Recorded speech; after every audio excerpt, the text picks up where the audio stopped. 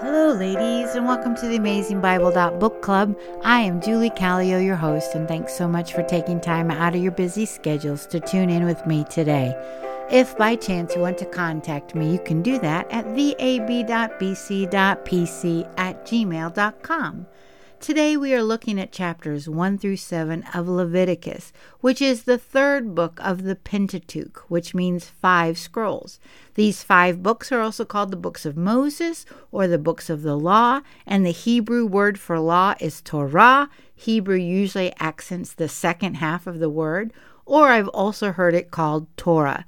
The first book, Genesis, means beginnings, and we have the creation of the world, the beginning of humanity, the first sin, which carried through to all humanity.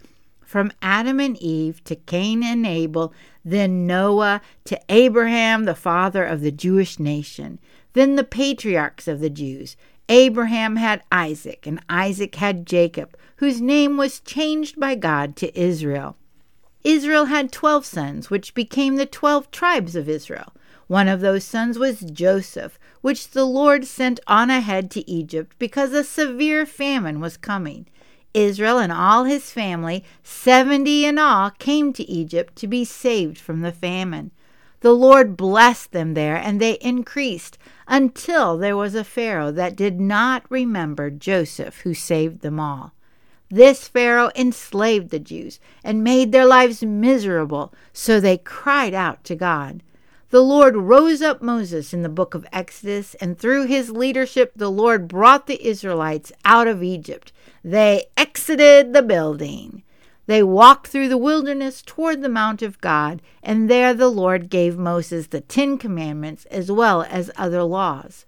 The people said, "We will obey," but it didn't take long for them not to obey. Some died due to their sin. Some instructions the Lord gave was how to build a tabernacle or a place for God to dwell in their midst. Exodus ended with the people obeying God's direction on how to build the things for the tabernacle.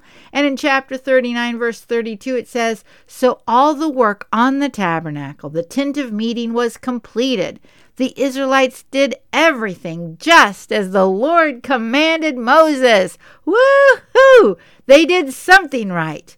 Then Moses took the stuff and put it all together, and chapter 40, verse 33 says, "Then Moses set up the courtyard around the tabernacle and altar, and put up the curtain at the entrance to the courtyard. And so Moses finished the work." Woohoo! They all worked hard, and it was a job well done. It was finished. Then the glory of the Lord came down and filled the place. Now we have Leviticus. Leviticus is a book all on its own, and yet at the same time it is a part of the big story of the Bible. When I thought of Leviticus before Old Testament class, I would associate it with the law. But truthfully, it is so much more than that. Now I think of the Levites, which is actually where the word comes from. Who were the Levites? They came from Israel's son Levi, which was the tribe that Moses and Aaron came from. It was Aaron that the Lord chose to be the high priest, and his sons would be the priest, or the ones whom the Lord chose to be mediators between the Jewish people and a holy God. Dr. Betts from Old Testament class called them the local pastors. Something to note, the fact that not only did the Lord select men to be the priests, but only the Levites could be priests. This became my Old Testament reference as to why men should serve as head pastors of the churches. Now keep in mind, both the Old Testament and the New Testament have female prophets, and that is a different role. Now, before we jump into this book, I wanted to share with you that I had a conversation with a coworker that grew up Baptist, and she no longer believes in God. And one comment she said was, "I got so tired of people telling me I'm a sinner." I don't know about you, but I am usually very slow with responses. But I think a lot about how I should have responded. I, too, grew up in a Baptist church, but the thing that really saved me was my church encouraged me to read my Bible. When we read the Bible, also known to Christians as the Word of God. We hear from the Lord directly. That's why you should never just take my word or any other Bible teacher or pastor about anything. Always double check with the Bible. I have said many times that as a kid, I thought God was in heaven with an iron skillet just waiting for me to mess up and bang, you're a sinner. But the Old Testament book of Leviticus shows us that is not the case. It is true that all have sinned and fall short of the glory of God. That's found in the New Testament book of Romans, chapter 3, verse 23. But even in the Old Testament, God made a way for us to approach him. He wants a relationship with his people. He does not desire for any to perish, but for all to come to repentance. 2 Peter chapter 3, verse 9b. God made a way for atonement. It can be defined as at one-ment with God. The root of the word means cover. He covers our sin. When Adam and Eve sinned, which brought sin to all humanity, he did not bop them over the head with an iron skillet and say, "You sinners!" What did he do? Genesis chapter 3, verse 21. The Lord God made garments of skin for Adam and his wife and clothed them. God covered their shame. Yes, there were painful consequences to their sin, but God still wanted relationship with them, and he does with us too. Leviticus chapter 1, verses 1 and 2. The Lord called to Moses and spoke to him from the tent of meeting, also known as the tabernacle.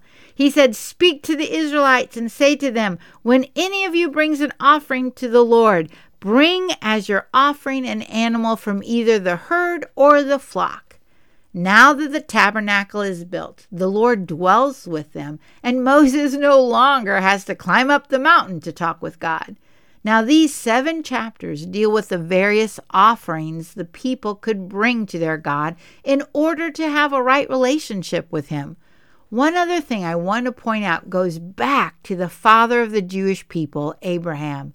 Genesis chapter 15, verse 6 says, "Abraham believed the Lord, and he, God, credited it to him as righteousness." It is belief, faith in the Lord that saved them even in the Old Testament. The first offering mentioned is the burnt offering, and this shows complete dedication and surrender to the Lord. All the animals offered for all of the offerings were to be without blemish. They were to bring their best to the Lord. The Lord is very clear on what people should bring, and all the people are to bring something. But depending upon their financial abilities, they were told what to bring. In the courtyard was the altar with horns on the 4 corners, and the people were to bring their sacrifice, tie them up, lay their own hands on the head of the burnt offering, and slaughter it. Then the priest would do his part and completely burn that offering. Chapter 2 covered the grain offering, and this was an offering of thanksgiving, also known as the first fruits, due to the wheat harvest. They brought their flour, cakes, and grains. Chapter 3 covered the fellowship offering. This was like the burnt offering, but instead of it being completely burned up, they gave some of the meat to the priest, and then the worshipers and guests could share in a meal. The people were not to eat any fat or blood from it, though, because it belonged to the Lord. Pastor Phil from summer camp pointed out that it was not the sin offering that began the list, but the burnt offering, the one that shows dedication and surrender. The 4th offering is the sin offering. A young bull without defect was to be brought for sacrifice in a similar way as the burnt offering, but one difference is that most of the bull was taken outside the camp to a place ceremonially clean where the ashes are thrown, and burn it in a wood fire on the ash heap, chapter 4, verse 12. The writer in the New Testament book of Hebrews, chapter 11, verses 11 and 12 said, "The high priest carries the blood of animals into the most holy place as a sin offering, but the bodies are burned outside the camp. And so Jesus also suffered outside the city gate to make the people holy through his own blood. Jesus was crucified outside the city of Jerusalem, and he became our sin offering for us, so that we might become holy as he is. Something else that is interesting with the sin offering, even if they were unaware, they were still guilty because sin is still sin. Yet, when they realized it, then they give of the sacrifice. We also see that if the whole community sinned, God made a way for atonement. If a leader sins or a member of the community sins, there's a way of atonement. The guilt offering is similar, yet these are sins against people, and the Lord declared a need for restitution of 20% of whatever was damaged or stolen. With the sin offering and the guilt offering, we find the word atonement and forgiveness throughout. Chapter 4, verse 35, chapter 5, verse 10, then verse 13, then verse 16, then verse 18, and then chapter 6, verse 7. God desires forgiveness to all who confess and obey the Lord.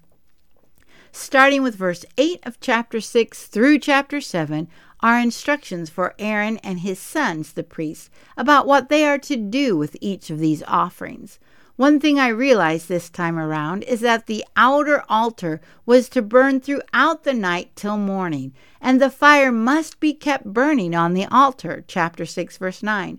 The priest's job was a 24-hour job while on duty. For every Girl Scout out there, you know you can't leave a fire while it's burning.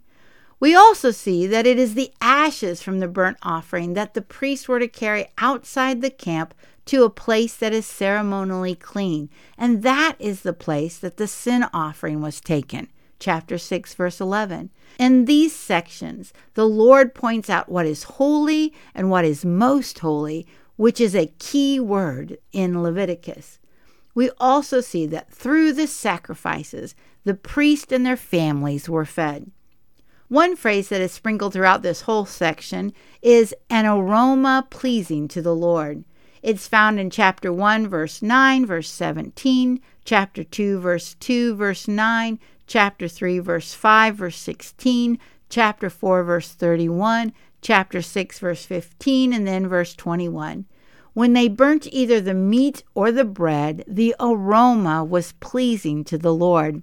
When we lived in Mattoon, we lived by Linder's Bagels, and on days they baked bread, it smelled amazing. And I love the smell when people are grilling outside. That aroma makes me smile. When God's people made a sacrifice to the Lord in order to be right with the Lord, it does his heart good, and it is an aroma pleasing to the Lord. So let me ask you, what do your actions show about your heart, and are they pleasing to the Lord? Has the Lord brought to your mind a sin that you need to confess so that you can be forgiven? Do you realize that God does not want you to feel condemnation due to your sin, but he made a way for you to find forgiveness, and that is found through the gift of his Son, Jesus Christ, who died for you because he loves you. Have you heard his voice today? If yes, please don't harden your heart. Instead, let's be women who hear and obey so that we may experience God's forgiveness and his holiness. Until next time, and thanks so much for listening.